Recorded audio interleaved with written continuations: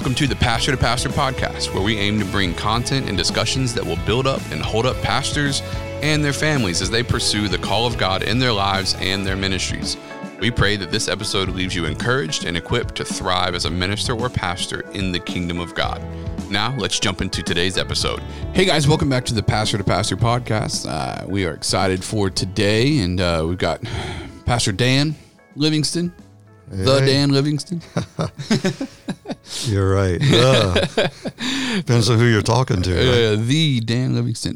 No, we're excited for today. We've got a great podcast to put in front of you guys. A topic that's been really passionate, something really on our hearts, and especially having gone through a transition as a church. Right. Having you launched Transformation Church back in 2013, officially as TC. We built, God done amazing things. I took over in 2018. We worked on a transition. We set a transition plan in place. Went, 4 years, right at just under 5 years, really, and transitioned me into the lead pastor role in 2018. And from that, we made it our mission to, and I as a pastor, we as a church, and even our board, it was a lot of conversations around what does the future look like for you in that. And I believe we had a healthy plan in place to make sure that we were able to honor you, and we've done our best to try to accomplish that. But a lot of places don't have that. Well, we did not have it. Right. That's I'm one in a million, and I know that. And very humbled by it. We had nothing in place. In my mind, when we made the transition, I was just going out and getting a secular job, and which I was okay with. Do what you got to do. It was the right move to make for the church, and that was priority. In my eyes. And then for the church to do what you guys have done has been a very humbling thing on my end, and your mom's, my wife, and. But we know that that's not the norm. Mm-hmm. We talk with pastors. That's why it's called Pastor to Pastor, and hear horror story after horror story of pastors that have put 20, 30, 40, 50 years of their life into ministry, and then one day find out that life as they've known it is over, and there's nothing planned. Mm-hmm. There is nothing in place. And there's not a son, or there's not a board, or there's not a church. They're going, okay, you've sowed into us for all these years. Now we're going to sow back. Mm-hmm. That's not taking place. You heard, just recently I sat in front of a pastor that was weeping, 38 years in pastoring, started the church, pioneered it. And then suddenly after 38 years, the board meets and decides they want a younger pastor, and they fire him and give him a going away dinner. After 38 years of pastoring, and it's like, how can that be? Probably wasn't even a very good dinner. Probably wasn't. I'm sure it wasn't. Yeah. But so before that, you and I have had a lot of conversation. That we weren't taught that. To even plan for the future, and we've got a lot of pastors that are at that season in their life now. That there's not a whole lot that we can do to bring a remedy to that, other than hopefully maybe some of their leadership will hear this and go, okay, we need to do something. Sure. We may not be set up to do a whole lot, but we can do something. And then there's pastors, maybe you're midway through your journey of pastoring, and you've got time to readjust some things in the structure and the culture of your church. And then for the new pastors, the young guys on the block, we want to talk about here in the next few minutes on just as much as you put effort in starting your church, you need to be putting effort and attention in to what's your church going to look like 20, 30 years from now when you're transitioning that church over to someone else. What's your role going to be in it at that point? And what's the church's responsibility to you as the pastor, the founding pastor, or a pastor that's come in and taken an existing church? But we don't think about that. I was recently invited to sit down around the table for 3 days with a group of pastors that are either resigning now and some are transitioning their church over, very few, because most in that generation, most of the people there over 70. I was one of the young guys, believe it or not, at 64. But I sat around a table with a group of pastors, and some have no plan at all.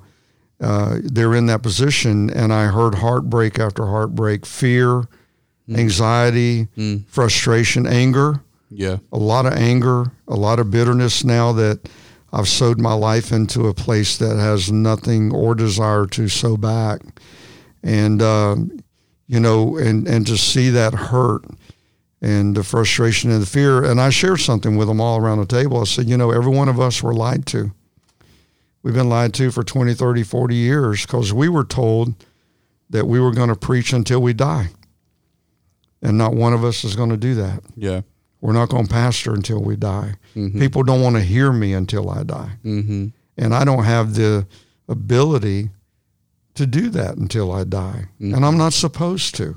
Yeah. But that was the deception that we were given. So now we've got pastors all across the country that are hitting their mid-60s, 70s, mid-70s, and going, I'm not going to be able to do this until I die. So what do I do now? Yeah. Yeah. This is how I survive. This is how I pay my bills. This is what I do. This is all I know. So what do I do now? Yeah. Because the church has not been taught to plan for the future just as well as we plan for today. Mm. Yeah. I see the church, churches historically haven't necessarily, either they've been in a survival type of mindset almost constantly. It's a Sunday to Sunday context. So we got great services today. Next week we're going to do it again. It's like, who's thinking about 5 years from now? Who's thinking about 10 years from now? And I get it. I mean, a lot of pastors don't even have the wherewithal or the mental capacity to do that. But I think what your argument or what you're kind of putting on the table for pastors is, if you're not, you're doing you and your church a disservice. If Absolutely. You're not thinking about the future, at least,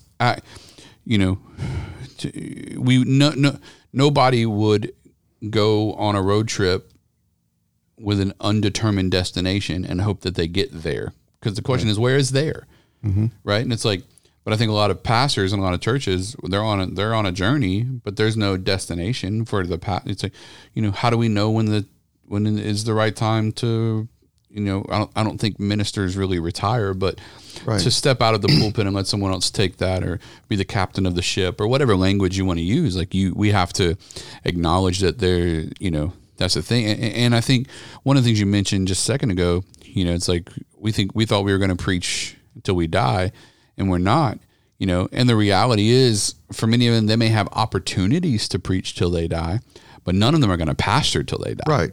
And ultimately, you may be able to find pulpits to preach in occasionally, but the reality is, and I think what most, and I would love to hear where you're at on this and what you believe most of the response coming from all those men is it didn't sound like the frustration is, I preached so many years and there's not anything to show for it.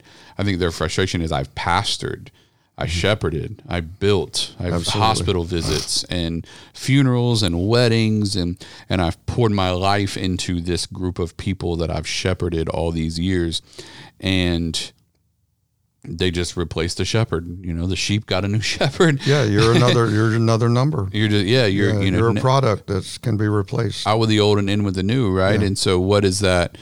So the frustration for many of them is, I think certainly there's probably a gift, an insecurity about not using their gift. They've fallen in love with the pulpit, or they don't know who they are outside of the pulpit.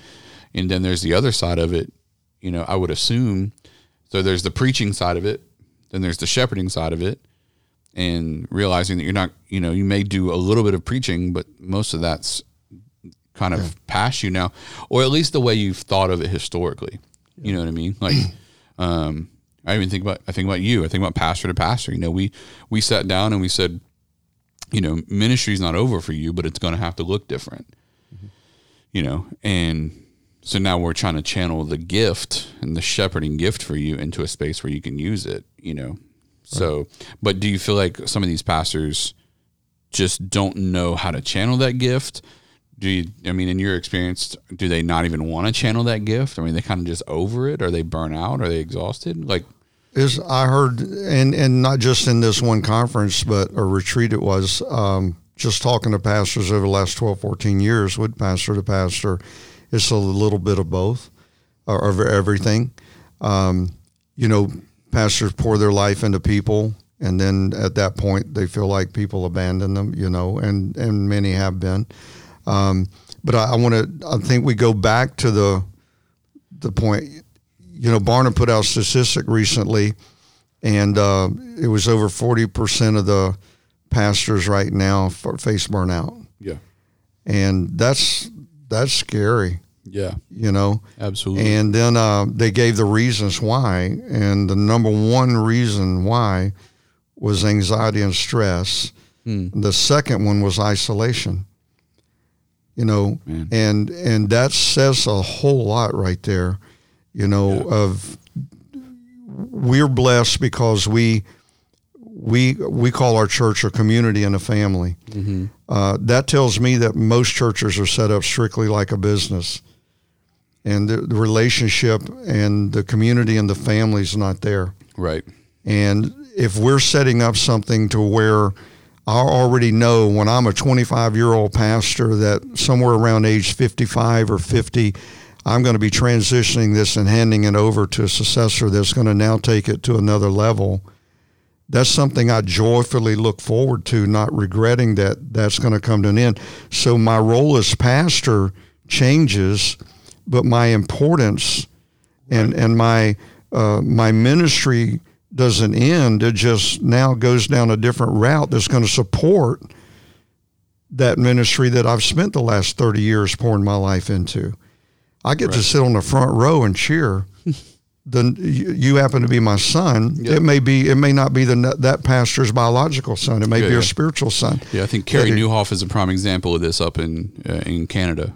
But I've seen him do that well. But yeah. So it's really knowing when I'm starting this church, I'm planning for the future. That's what we're talking about today.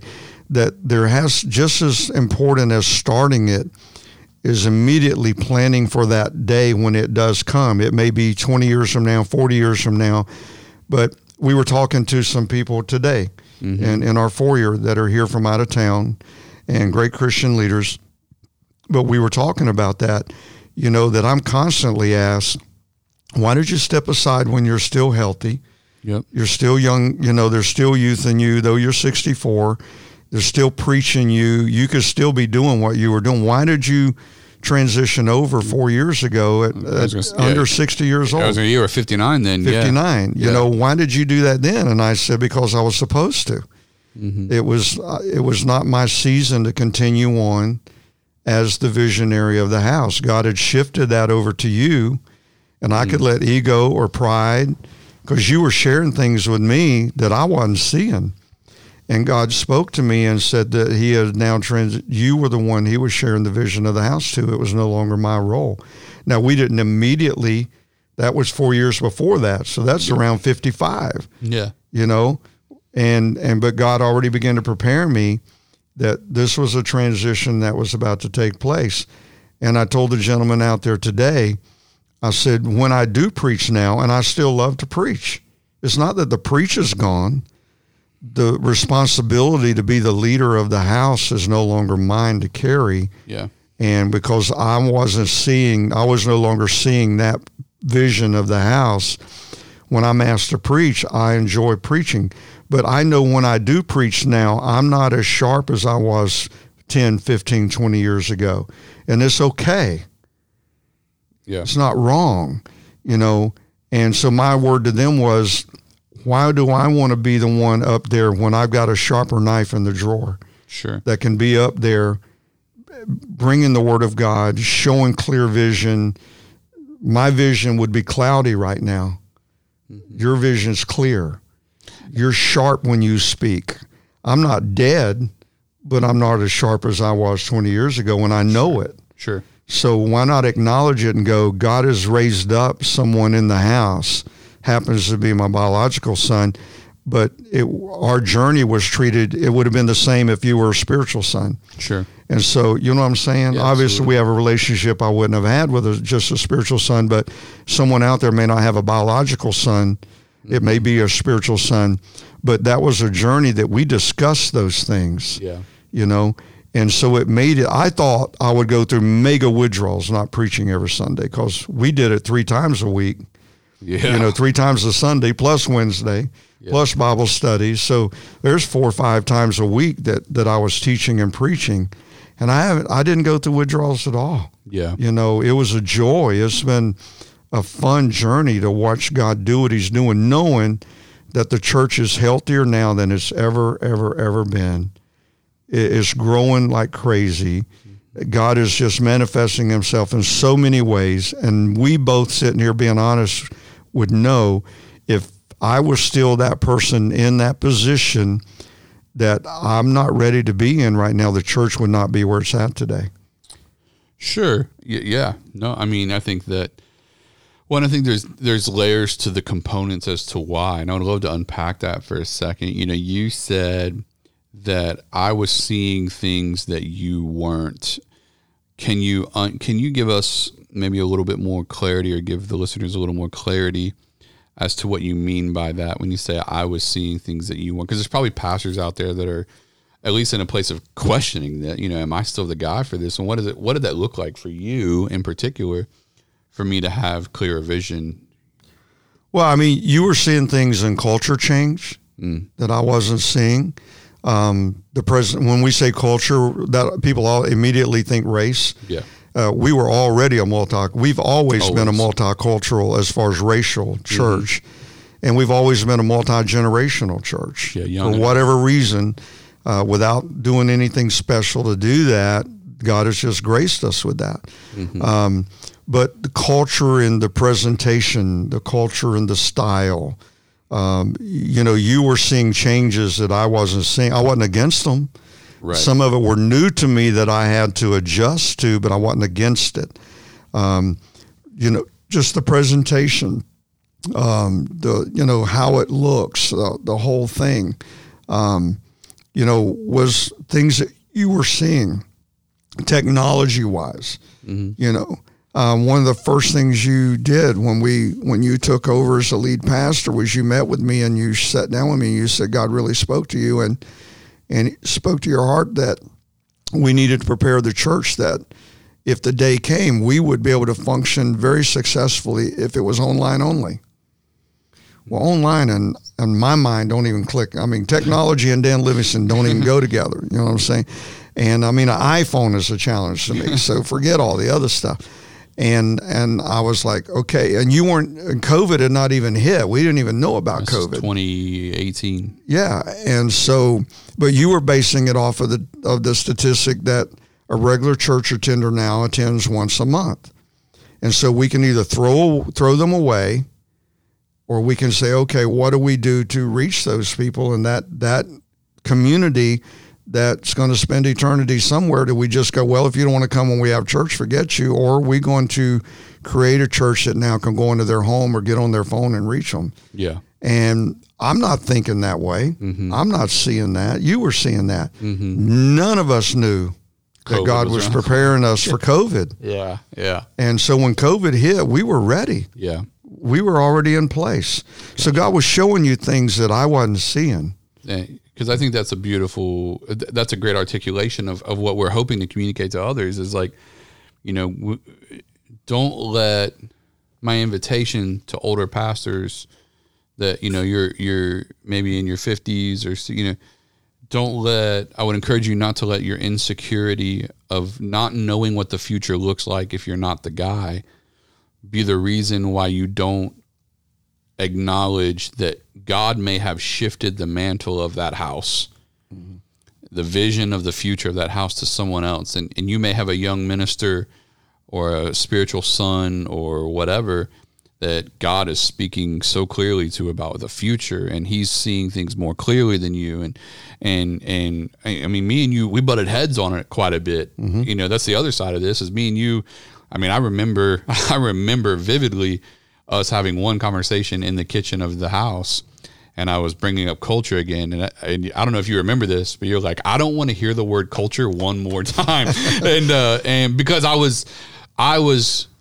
I couldn't get away from this passionate understanding that we need to turn the corner on some things. And yet I wasn't the captain of the ship yet. And it took some humility I guess humility or just outright obedience on my part to say, right, but I'm not the guy yet. So I got to know when to push this and when to not push this. And that was my own area of repentance that I had to let God press on my heart to say, yeah, but you're still not the guy yet. Moses isn't gone yet, so calm down, Aaron. You know what I mean? Like, yeah. So it's like, there's more than one time when I told you your name's not on the sign. Yeah, absolutely.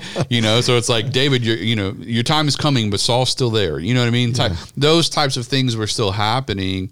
Whereas like, Brad, your time is coming, but Dan is still there. And, but there were multiple moments of tension between the two of us. And looking back on it, I think a lot of the reasons why that tension existed was because it was obvious that the vision of the house had shifted to me. The Holy Spirit had shifted what the future of the church looked like to me, and away from you a little bit. You were still passionate about the church. You still loved the church. You were still pastoring the church. You're still preaching the church, but it was just obvious something had shifted. But we weren't ready. The church wasn't ready, and we still had a whole, a few years that this was going to have to happen. But the acknowledgement of, oh, wait a second, you're seeing what I'm not seeing. God's doing something with you that he's not doing with me anymore. I used to have that. You used to see those things, and now someone else is seeing them as an acknowledgement to say, okay, we need to start charting the course here for what we know is coming. And more importantly, I need to prepare to hand these reins over. But that realization is just key for other pastors that are listening, where it's like, man, if you're coming into your, 50, 60, whatever God is doing in your house, and God has given the vision for the future of your church to someone else now, you really need to be praying about what that looks like. That's the next season. Yeah. I mean, going back to the whole topic and everything you said was dead on there. It's challenging every pastor, why pour your life into building something for 20, 30 years and then just watch the doors close? Yeah.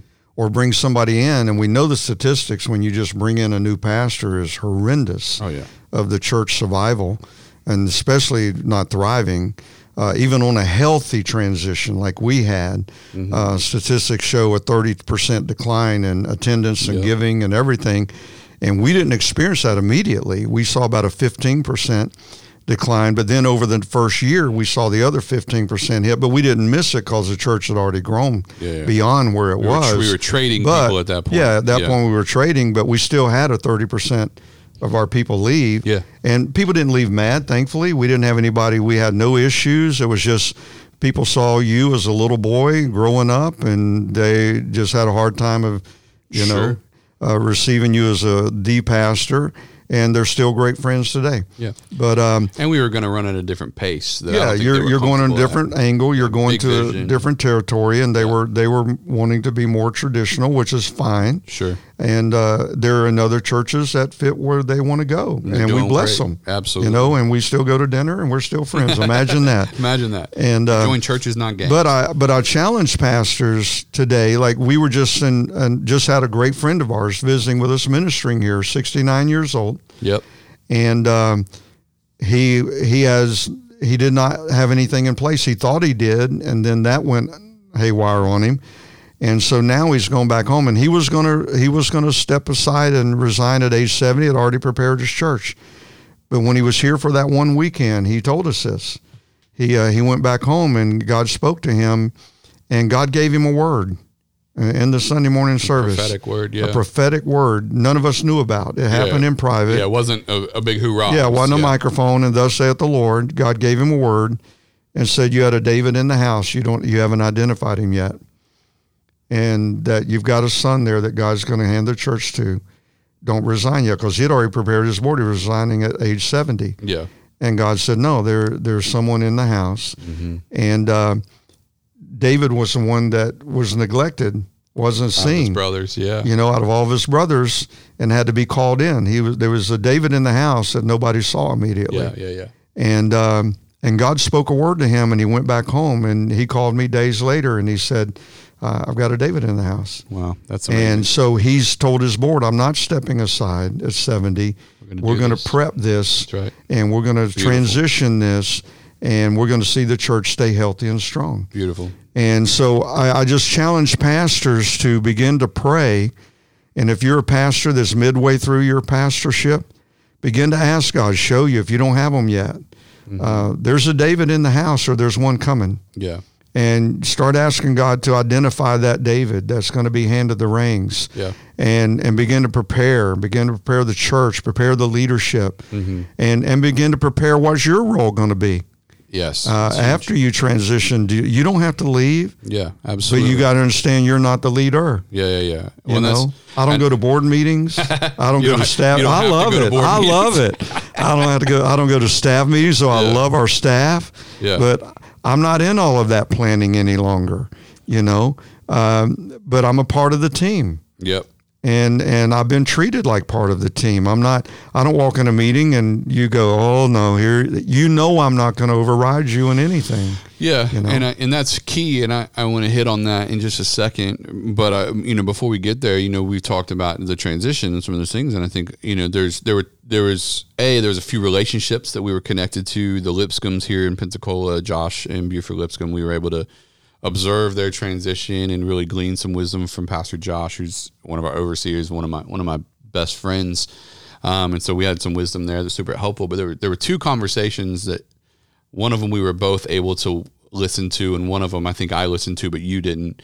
One of them was Willie and Whit George, right? And that was I think that was a big eye opener for you. Huge. What and can you? Is there one or two things from that conversation between Willie, because they transitioned? Willie George very healthy, handed his church to Whit, his son, and Whit's killing the game right now, just absolutely doing phenomenal. But what was there anything in particular from that conversation that just made everything click, and you go, oh my goodness, No, to me, I already said it, but I'll repeat it. Willie George said that he knew when he was in those last sermons that he preached, or before he made the decision to hand it over, not after he did it, but before he did it, he knew he wasn't sharp anymore. Yeah. He said, my ability to deliver the gospel had become dull. Mm. It didn't have that sharp edge that you need to have. I don't mean you got to be perfect, sure, but when you're not absolutely at 100%. Right. And I don't want to give God less than 100%. Yeah, we've all preached a little unprepared before. We know it wasn't our best work. Yeah. And even at that point, I'll be honest with you, in my later years when we were in this transition, I probably prepared harder because I knew my ability to deliver the gospel wasn't as good and as smooth as it used to be.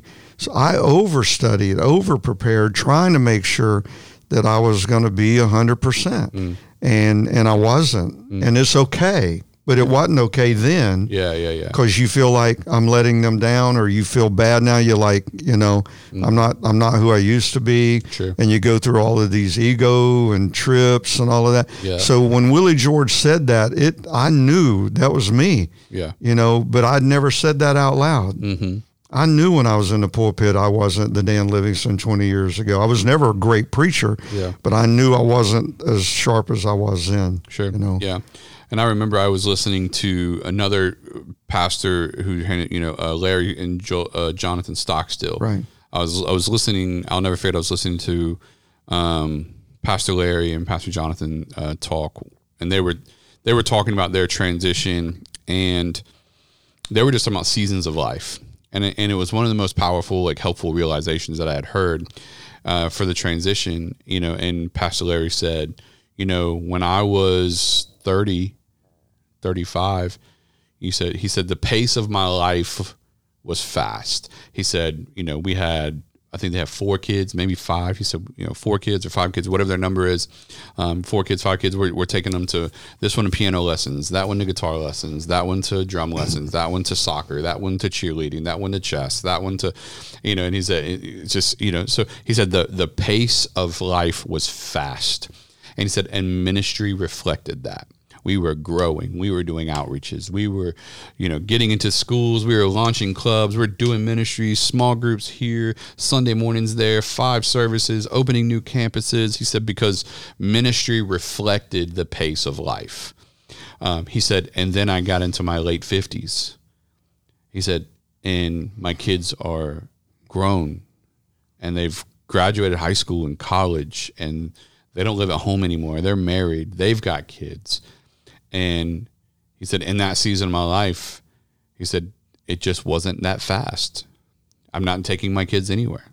I come home from work and me and my wife make dinner and we sit at the table and things are slow. And he said, and ministry reflected that. I didn't have the drive in me to let's go do this and let's go do that and let's launch this thing. And he said the drive in me just wasn't there anymore. He said, I didn't love people less. I didn't love God less. I didn't love ministry less. It's just that the pace of your life is reflected in the pace of your ministry. And something happens in your late 50s, mid to late 50s, where most people, and a lot of people have kids in their 20s, early. So, your youngest kid is graduating and getting married and doing those things in life, for most people and averaging in their mid to late 50s or whatever. And he said, and that was the case for me. And it reflected it. And I knew for the church to continue to thrive, someone who was at a faster pace in their life had to be the one to do it. Now, Jonathan, Joel first, that didn't go, the first transition didn't go the way they wanted to. Jonathan stepped in and he's been just absolutely, phenomenal at Bethany Church in Baton Rouge, Louisiana. But I remember that conversation when he was talking about the pace of life is reflected in the pace of your ministry. Yeah. And I went, wow. Yeah. What a thought that I believe a lot of people, your ministries have slowed down because your life has slowed down. And that's just life. Yeah. And we joke about it, so I tell people if I was still pastoring right now, we'd be in a tent in the parking lot. We're not spending millions of dollars. Yeah, we're not doing these multi-million-dollar campuses that you're getting, ready to move into. I mean, adding addition, churches growing like crazy and, adding space for our children's ministry in the gymnasium, the whole deal. But that, again, that's the season that's why you're where you are, and I get to be over here and hold your hands up. Sometimes you're the Moses, and sometimes you're the Joshua and the Ur. Yeah, and all 3 are equally important. Yeah, and so I was the Moses, but now I get to be the Ur, and it's important that we as pastors and ministers that we understand that. How many pastors a day are preaching and pastoring only because of a check? Yeah. Only because of a check, because they've done it for 30, 40 years and that's all they know how to do. So I've got to keep doing it just to survive. And even Barna statistics, it was over 40%. I don't know how many exactly, 46, 47% of pastors in the survey said they would leave the ministry today if they had the financial means to do it. Finances coming in from another occupation. Yeah. And but that's all they've done, so they don't know where to go to get. They would leave today. Yeah. And so we've got churches that are really become just a business. Surviving, a survivor. The church isn't going anywhere. It's not thriving because the pastor's wore out. Yeah. And he's doing all he knows to do. And the church can't help but experience that exhaustion. Absolutely. Yeah. That's why if you're in that place, your church feels it. Yeah, absolutely. They feel it. And I saw it in ours. We were having good church. We weren't like dead, but we weren't exploding either. We weren't experiencing nothing like we saw people saved regularly, but to have the discipleship we have, to see the fruit that we see now. I mean, you walk we hear it all the time. You drive up on the parking lot here and people are like, my decision was already made. I'm coming back before I ever walk through the front door. The welcome, the life, the energy. I've said it, and I've been in ministry for 42 years. I would come to church on Sunday morning if we never had a service, just for the experience in the lobby. Yeah. I mean, the joy, the laughter, the life, the hugs, the energy. It's like, I know Jesus, he knows me. I don't even need the Sunday morning service. I do, but I feel like that was enough for me, you know? Yeah, the fellowship. It's like going to a restaurant and you got a steak ordered, but you ate the salad and went, I don't even need the steak now, you know? Yeah, absolutely. But we had a friendly church, but we didn't have nothing like that. The energy, that's the culture I was talking about that you were presenting that was foreign to me, you know, but we're seeing it happen. And so we've got pastors that are really struggling, and you know, there's some that we can't do a lot about right now, but for those that can, we're trying to wave a flag right now and sound a siren saying, hey, stop for a minute and look at where you are and what's it going to look like 5, 10, 15, 20, 25 years from now, and start putting things in place. You know, a church that can and a pastor that can. You need to start setting aside what are we going to financially set aside so 30 years from now, when our pastor has the wisdom and the will to raise up someone else, so that our church don't go through a split and die and suffer, but our pastor sees beyond himself, and he's going to have someone he's going to raise up and transition this church over to, and we're going to go to a whole new level. When that other person takes over, what are we going to do to take care of that pastor when he's willing to do that? So that he's not 60 years old going, now what do? I got to work at Walmart, or I got to push a buggy at Walmart or hamburgers at McDonald's. No, he's still a very important part of the ministry. His function's going to change, but his importance hasn't. Yeah, and I think that's huge. You know, so one of the biggest things I think the question I have is, you know, how important, and I know the answer, but I still want to ask the question, how important is honor in the longevity of a church?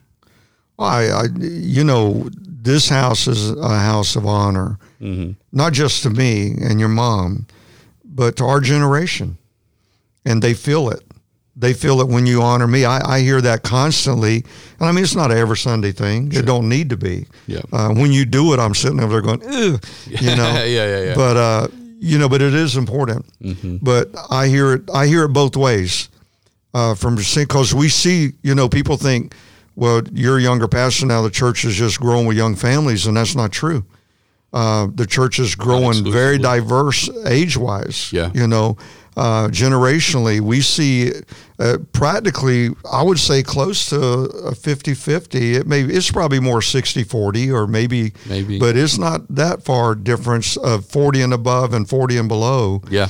We're seeing a very steady, balanced growth in the church, and the church is doubled and a half, almost doubled in 18 months. And after COVID, during COVID, all of this stuff, but I hear it on both sides. I hear the people come in, younger and older, say, it blesses me when on social media you refer to Pastor Brad as your pastor. You don't go, my dad, it's my pastor said. Yeah. And then I hear... Or my son, yeah. Or my son. I'll put pastor/son. Yeah. But I always say pastor. Yeah. And I've had people make that comment, but I have the other side often where people will say, and especially from that older generation, they go, it really blesses me to be in a church, be in a house where the son honors the father. You know, and the Bible prophesied that, you know, where the sons will honor their father. And we see that it's not anything we ask for. Yeah. It's not anything we expect. But what it does is when the house honors your mom and I as the founding pastors, it honors every person of that generation in the house. Yeah. And that's the feedback I get from them, is that we are important here. Yep. We're needed here. Yep. We're recognized here. Because many churches that grow with young families totally ignore that 40, 50 and above. It's like, we're glad to have your check. Yeah. We're glad to have that offering, but we're going this direction, and we're glad you might want to hang with us. You know what I'm saying? Yeah. But that's not the atmosphere here. Sure. You'll see as many 50 and 60-year-olds greeting, serving, ministry on a camera. Yeah. Because they love what's happening in the house and they're a part of it. Yeah, absolutely. Well, I think that's key, because we talk, we reference TC a lot because that's where we're at, but, at Transformation Church, we see that we are a house of honor. But the reason I asked that question is, for a lot of pastors out there, for a lot of churches out there, the conversation is like, well, I don't know if we can afford to honor like that, or I don't know if we can, is it wise to make that kind of, for a church, is it wise to take money and pay a pastor who no longer works at the church, essentially? I mean, you know what I mean? And my answer is absolutely. And here's the reason why: because God honors honor. And so as God honors honor, right? So from my perspective, as the current lead pastor of the church, right, who takes a portion of our staffing budget and gives it to a founding pastor, can you look at that and go, well, if we weren't paying that much money a year, we could do these other things over here? And the answer is yes, you can see it that way. Or you can see it as, if we weren't taking that money here and giving it to the founding pastor, I don't know, I firmly believe in my heart, God wouldn't have sent all these people that are over here. Because we honor you, God is honoring our church by bringing people to it. So could we not honor you and put that money into staffing and be able to afford one more part-time person or whatever? Sure, we could do that. But because we are honoring you, God is bringing so many more people to the house in a way that we've been able to staff 3 positions. So it's understanding that when we honor, when we establish honor in the house, God responds to that in honor. We can do, it's just like tithing. From my perspective, it's just like tithing. Could I take that 10% and do these things with it? Sure. But because I've given God that 10%, now he's going to bless me to do so much more with the 90 than I could have done with the 100. And to me, it's the same perspective. And so anyone that's out there, when you wrestle with, should we honor, should we not honor, that's money from the budget, and you work through those things, my response to that would be, my encouragement to that would be, if you honor it, you'll never miss it, because God will bring in more than you possibly are honoring with. And we've seen it. We know that it's true. And I could give you a list of 10 pastors that's seen it too, that they know that it's true. When you honor, when you establish honor, God will honor the house, and he'll do that by bringing in far more than it's costing you to honor someone. And I think those things are really important that we establish. No, and it's a very sensitive topic to me, because you and I've had a discussion on it multiple times, and I've had discussion with other pastors that are on our oversight board, that it was very hard for me, and still very hard for me, to accept a salary from the church when I'm not there full time. I was raised, you earn it or you don't get it, you know, and I'm a workaholic at whatever I do. And it was very hard for me, to take, if it wasn't for my wife, I probably wouldn't be. Your mom, she's like, you better take that. You better take that. Yeah. And everything. But if anybody deserves it, it's her. I get it. That woman has sacrificed 42 years of her life for ministry. Sure. And but it's still different for me, because I feel like I'm getting a welfare. And I'm not using that in a negative for those that might be on welfare. You know what I'm saying? Yeah. That it's just... but I understand it. Sure. And my conversation with you is, I'm willing to do it because 20, 30 years from down the road, I want it done for you. Yeah. So that the house is set up in order, and giving honor, because that honor is going to be to you eventually, and then who you set. And we're setting and establishing, I talked to one of our very close pastor friends, and he explained that to me. He's just what you said. You stop that and you'll see the favor of God leave the house. The well. That's right. And the well will dry up. but you will see God bring in multiple times what the church has given you just because they're honoring you. That's right.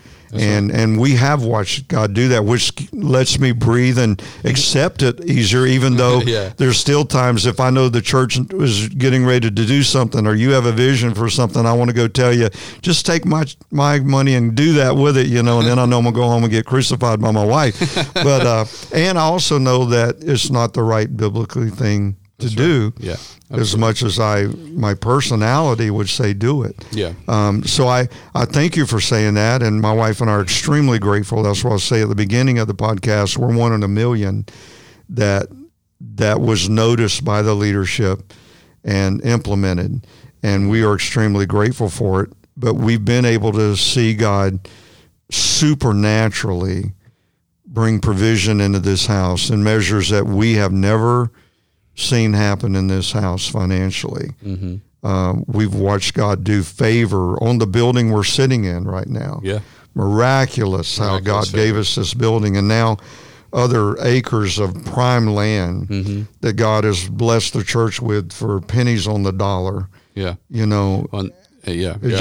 just goes on and on. Well, and you're absolutely right. And that's for us, it's like, we were just with we're working on a building expansion right now, a multi-million-dollar thing, blah, blah, blah. And so they were asking us how much we paid for the facility as it sits, and they were running the numbers on that. And we paid for this building 10% of what it would have cost to build it. Mm. That's insane. Yeah.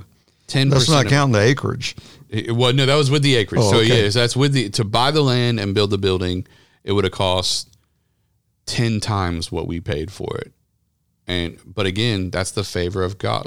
So is your salary that I give you worth sure, I'll take it. You know what I mean? Yeah. So it's like the millions of dollars that the favor, because God has honored this house. And even the story in that, the people that own the building before us, they met with us. We want to sell it to you guys. We don't want to, our board met. We're not going to sell it to anyone else. We only want to sell it to you. We're not going to increase the price, and we're not going to list it online anywhere to start a bidding war. Mm-hmm. That was what they told us. We want you to have it, and we're not going to let anyone else even put in an offer on it because we don't want to move the needle anymore financially. We've already told you our price. That's what we're going to sell it to you for. And they could have sold it to us for 3 times that. Okay. But again, it was just like that's... And we would have gave it. We would have had to. We had to. There was nothing in the city. We looked everywhere. Yeah. So that's just, again, favor... And it comes from honor, and God honors honor. And I think that's just the full thing. You said something a second ago. I just want to nail this down as we're wrapping up here. And you were talking about our overseers.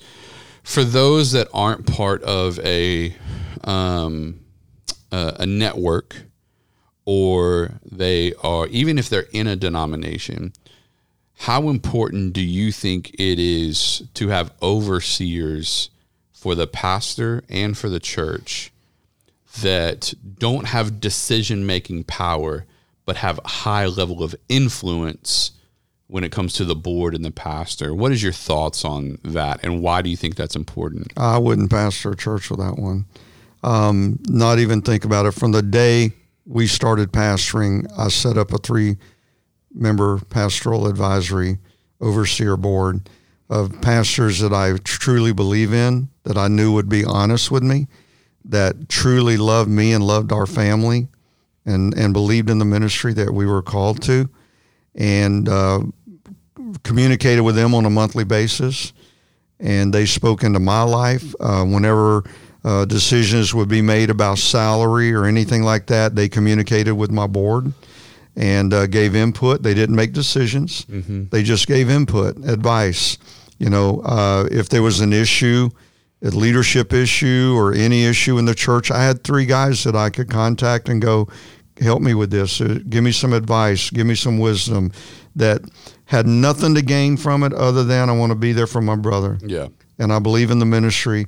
And they would come in on occasions and speak to the congregation. The body knew them. They knew their role. Yeah. They knew they were there. They knew we weren't this ministry out just running free with no accountability to anybody. Yeah.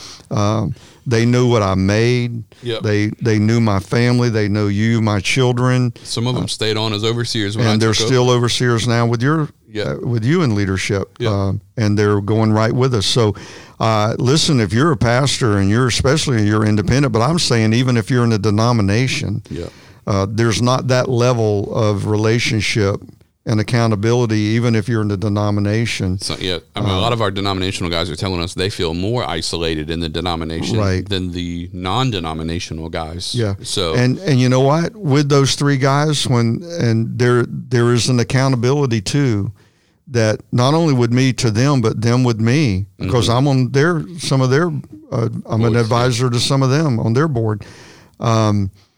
There's an accountability that you have, that I've got someone, if I'm going through something personally, I can trust. Yeah, absolutely. And I've had so many people in the pastors in denominations through the pastor ministry contact us and go, I cannot talk to anyone in my denomination or I'm toast. Yeah. I'm not out in sin, but I'm struggling. Yeah. And if I mention it, I'm done. Yeah, absolutely. You've got to have, I love how you put it, you got to have a few people in your life that know enough about you to destroy you, but love you too much to do it. Yeah. And that's what advisors and overseers are. They're men that you can be yourself. Yeah. Quit every Monday you need to. And they're going to help you get back up for Wednesday or Sunday. Yeah. And they're there to oversee. Yeah. Because I think that their influence in the conversation of transition is so important. Absolutely. They care about you. But they also understand that your house is important, your church is important, and they have an unbiased ability to know. They know the inner workings of your church because they've been communicating with you. Right. They have an outside perspective. They bring a different lens to the organization, and when they can communicate with the board and help the board see why this is important, what time frames might need to be the most helpful. They can help scope those things for you. Now you're not siloed. You're not on an island making this decision by yourself. Should I quit? Should I not quit? Is this the guy? Is it not the guy? You've got overseers that you're talking to saying, man, I really feel like this is the guy that's supposed to take over from me. And they can give you insight, ask the right questions, give you clarity that I'm sure is going to open your mind up to say, no, I believe this is 100% the right thing to do. So I'm glad we talked through that, because I think sometimes the worst thing in the world is to have a board in the church making all those decisions. Yeah. Because they're too close to see all the important things. Yeah. They know some of the things that are very important, and I think that they should certainly be influential. But if that's a vacuum, that's an island, and you're making a decision. And here's the thing, a lot of those board members don't have the ability to see 5, 10, 20 years down the road. These overseers are all pastors, so they know what it looks like to make, if you're retiring at 60, don't hire someone that's 52. Right. Because you're going to do this again in 10 years. Yeah. And I'm really glad you brought this up, because a board, and we have a phenomenal trustee board, that have been extremely supportive. Yep. To you, to myself, they've been very caring for our family. We don't have fights in our meetings. I hear all the horror stories. We disagree because we're different at sometimes, but we're going forward together. Yeah. But they're still not pastors. That's it. And until you step in those shoes, you don't know what it's like. You have no clue. Mm-hmm. No clue the sacrifice that family's making, from the head all the way down to the children. Yep. And you need some pastors speaking into that board, because you as the pastor, you don't have the comfort. Mm-hmm. It's not comfortable to get up and talk about yourself or your family and the sacrifice and the things that are. But when someone else can do that, that's right, and go, hey guys, this is the reality. You need to be doing this so that your pastor and their family is healthy and strong. That's right.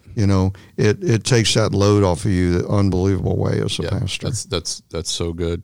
One last question, and then we'll kind of wrap up for today, and talking about just having a healthy plan for transition. And I think we've established that you need to pay attention to the vision. When it feels like the vision's come off of you and now someone else is driving that ship, that you need to pay attention to those things. You need to have an overseer board that can help you through that process and understand, what's next. You need to establish honor in your house. The church needs to honor you as the pastor. you know, and in every way possible, you need to set some things in motion to where honor is established so that after you've transitioned the church, it's still there, right? And then one of the last thing I would love to just hear from you is, so what is your role now at, you know, after you've transitioned? So, you know, I take over 2018. What does your role look like now? And what does for you, Dan Livingston's place at Transformation Church look like? Because I think that's what a lot of pastors are struggling. What does it even look like for me to give this to somebody else? What do I do? Do I keep showing up? Is this still my church? Like, what does that look like? I think it's very important that you still show up. More important now than ever if you want the transition to be healthy. That's showing your support for it. If you don't do anything else but show up, is showing that you're behind it and you support it. I think I learned from Willie George the other thing I was going to tell you, because I spoke to him personally at another conference, is to pull away enough that you're not in that leadership role. Okay. I have not been to a staff meeting since you took over. I have not been to a trustee meeting since you took over. Yeah. I really took a 2-year sabbatical. Yeah. I was here every Sunday. I was here every service. I was greeting people at the door. I was doing very visible, very sport on the front row, worshiping with my wife and very visible, but had zero responsibility for 2 years.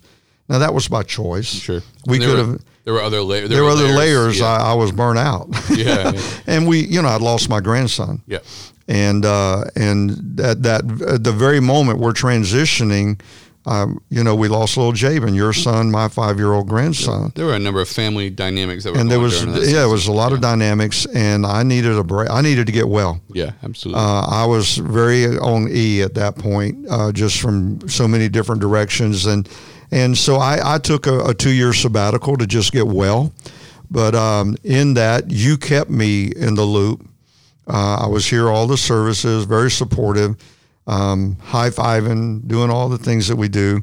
And but then it was after that 2-year time frame, and it could have been none. So pastors out there that don't need that, you don't have to do a 2-year sabbatical. It could have been immediate, where you have me, at times I'll do transitions on Sunday mornings, so I'm up on the stage, visible to people, don't need to be there, but when I'm asked, I'll do it. You'll have me, 3, 4, 5 times a year preach. Don't have to. I will when I'm asked, but you'll never hear me come and say, hey, I feel like I need to preach Sunday. And I preach whenever I'm asked. We have a leadership pipeline here that's a 2-year, highly, highly, highly advanced in theological study, leadership training, hands-on ministry. You did it both years for 4 years, and now you've asked me to pretty much take over year 2. Mm-hmm. Year 1 is where you really deal with the theological aspect. Year 2 is where we deal with more of the hands-on. Now take that knowledge that you've got and how do I go minister with it, which I love doing. Yeah. Once a week I do that. We mentor men in the church. Your mom mentors women in the church. We do small groups. Mm-hmm. So we're very active. Yep. But I'm not the leader. I'm not the visionary of the house. Yep. Just as fulfilled. Yep. Just as more happy. Mm-hmm. Because I get to see the church go where I could have never taken it, and that's okay. Yep. It's the way it's supposed to be. Because the person you transition to one day is going to take it where Brad Livingston couldn't take it. Because it's going to be a different culture, different atmosphere. Yeah. And we can always see further when we're standing on someone else's shoulders. Right. So that's that's the reality. And someone's going to stand on my shoulders while I'm still standing on yours, and they're going to be able to see even further because now they're they're even higher. And so, we're always going to build on that house of honor. And I think one of the most valuable things you've done for me and anyone that's listening, as you get ready for transition, as any of these things that we're talking about become a reality for you and you set your transition plan, I think one of the best things you can do, one of the things you've done for me that's been the most valuable is I have a incredible amount of confidence that I don't have to worry about if someone comes to you and goes, I don't think I like this, or I don't think I believe in that, or I don't think that, Pastor, what, a building expansion, or I can't believe there's not a single ounce of concern in me that you're going, yeah, I know. It's like your response to them is, he's the pastor and he's right. I support my pastor. And that is so helpful. And so just encouraging pastors out there that once you transition, your number one priority is to support the pastor and support the vision, because we all as pastors know what it feels like when people are out there undercutting our vision and taking our legs out from under us and all those things. And so when you transition, you've done an incredible job of that. Thank you so much for that. That means the world to me and for those pastors that are out there listening. When you transition, the only thing anyone from your church needs to hear from you is, I believe in him. And now you can disagree behind closed doors. If you can bring stuff to their attention in meetings and behind closed doors. Hey, these are just things that, if you feel like something's getting a little sideways, or you feel like the Holy Spirit is speaking something to you, you've come to me before. I feel like the Holy Spirit is saying this, and I don't know what the solution is. I just want you to know it's what I feel like the Holy Spirit is saying. And every time it's been right on point, and we've been able to see God speak through that. So behind closed doors, we can have conversations, but I don't have any concern that in front of those doors there's any level of tension or division or any of those things, and that it makes the culture healthy as well. And so just want to and if I can say, I know we got to close, me going to you and saying, I feel like the Holy Spirit prompted me to tell you this, I can count on one hand in 4 years. Absolutely. It's not, pastors, it's not something that you do every week going, we need to. No, that's very, very rare. And I have to really feel that to say it. And then I want to say, I can count on one hand also in 4 years the number of times someone has come to me and gone, I don't really know if I agree. Yep. Because they know that my heart's with your heart. Absolutely. And they know that we're together and where we're going. Yep. So that's not a regular thing. If I'm not presenting that, if I'm having people come to me often with that, then we need to ask the question, why? Yeah. What is it in your demeanor? What it is in my nature and my personality is making people feel that they can do that. Absolutely. I totally agree. So that's our conversation for today. We want to encourage pastors out there, have a plan for what it looks like. Ending well involves having a plan to end. Yeah. Ending well involves having a plan to end your season. And so no one gets to the destination without setting out with a map to get there. And so for those of you that are out there, you don't know what the end looks like. You need to establish what the end looks like, because then you can be praying about God giving you a roadmap and the right people to get you there. And so we believe in you. We believe that God wants to do that for your church. The church needs to last beyond its current pastor. It has to. And so we want to see that go forward. And so we're super grateful. We said that. I know we say we're closing. I feel like we're like pastors. Yeah. You get another closing. In the Bible, 47 people are mentioned that we have enough of their bio to be able to see their beginning and their end. 47. 49. 49, yeah. Only 13 ended well. That's right. And that tells us if we're going to end well, we've got to be very intentional. That's right. And so if it's in the Bible that only 13, 1/3 of the characters in the Bible that started good, ended well, how much more does that tell us here on earth right now, a non-biblical day, but we're preaching the Bible, how intentional we have to be to end well, or we're not going to. That's it, 100%. Yeah. Our churches have to go beyond us. Yeah. It has to. So thank you guys so much for listening to this episode of the Pastor to Pastor podcast. And thank you, Pop. Thank you. Dan Livingston, Pastor, PD, whatever we're going to call it. We're so grateful for you. If you guys want more information, feel free to check us out. pastortopastor.life is the website. And we're on Instagram as well, Pastor to Pastor. And so if you have any information you need, feel free to send us an email. Go to the website. You can check all the information out there. We appreciate you guys. We'll catch you for the next episode on the Pastor to Pastor podcast.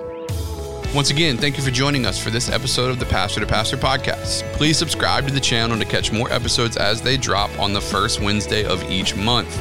If you want more information about Pastor to Pastor or want to join our network to receive content more regularly, or if you want to partner with us or support pastors around the country, then go to pastortopastor.life to get more info.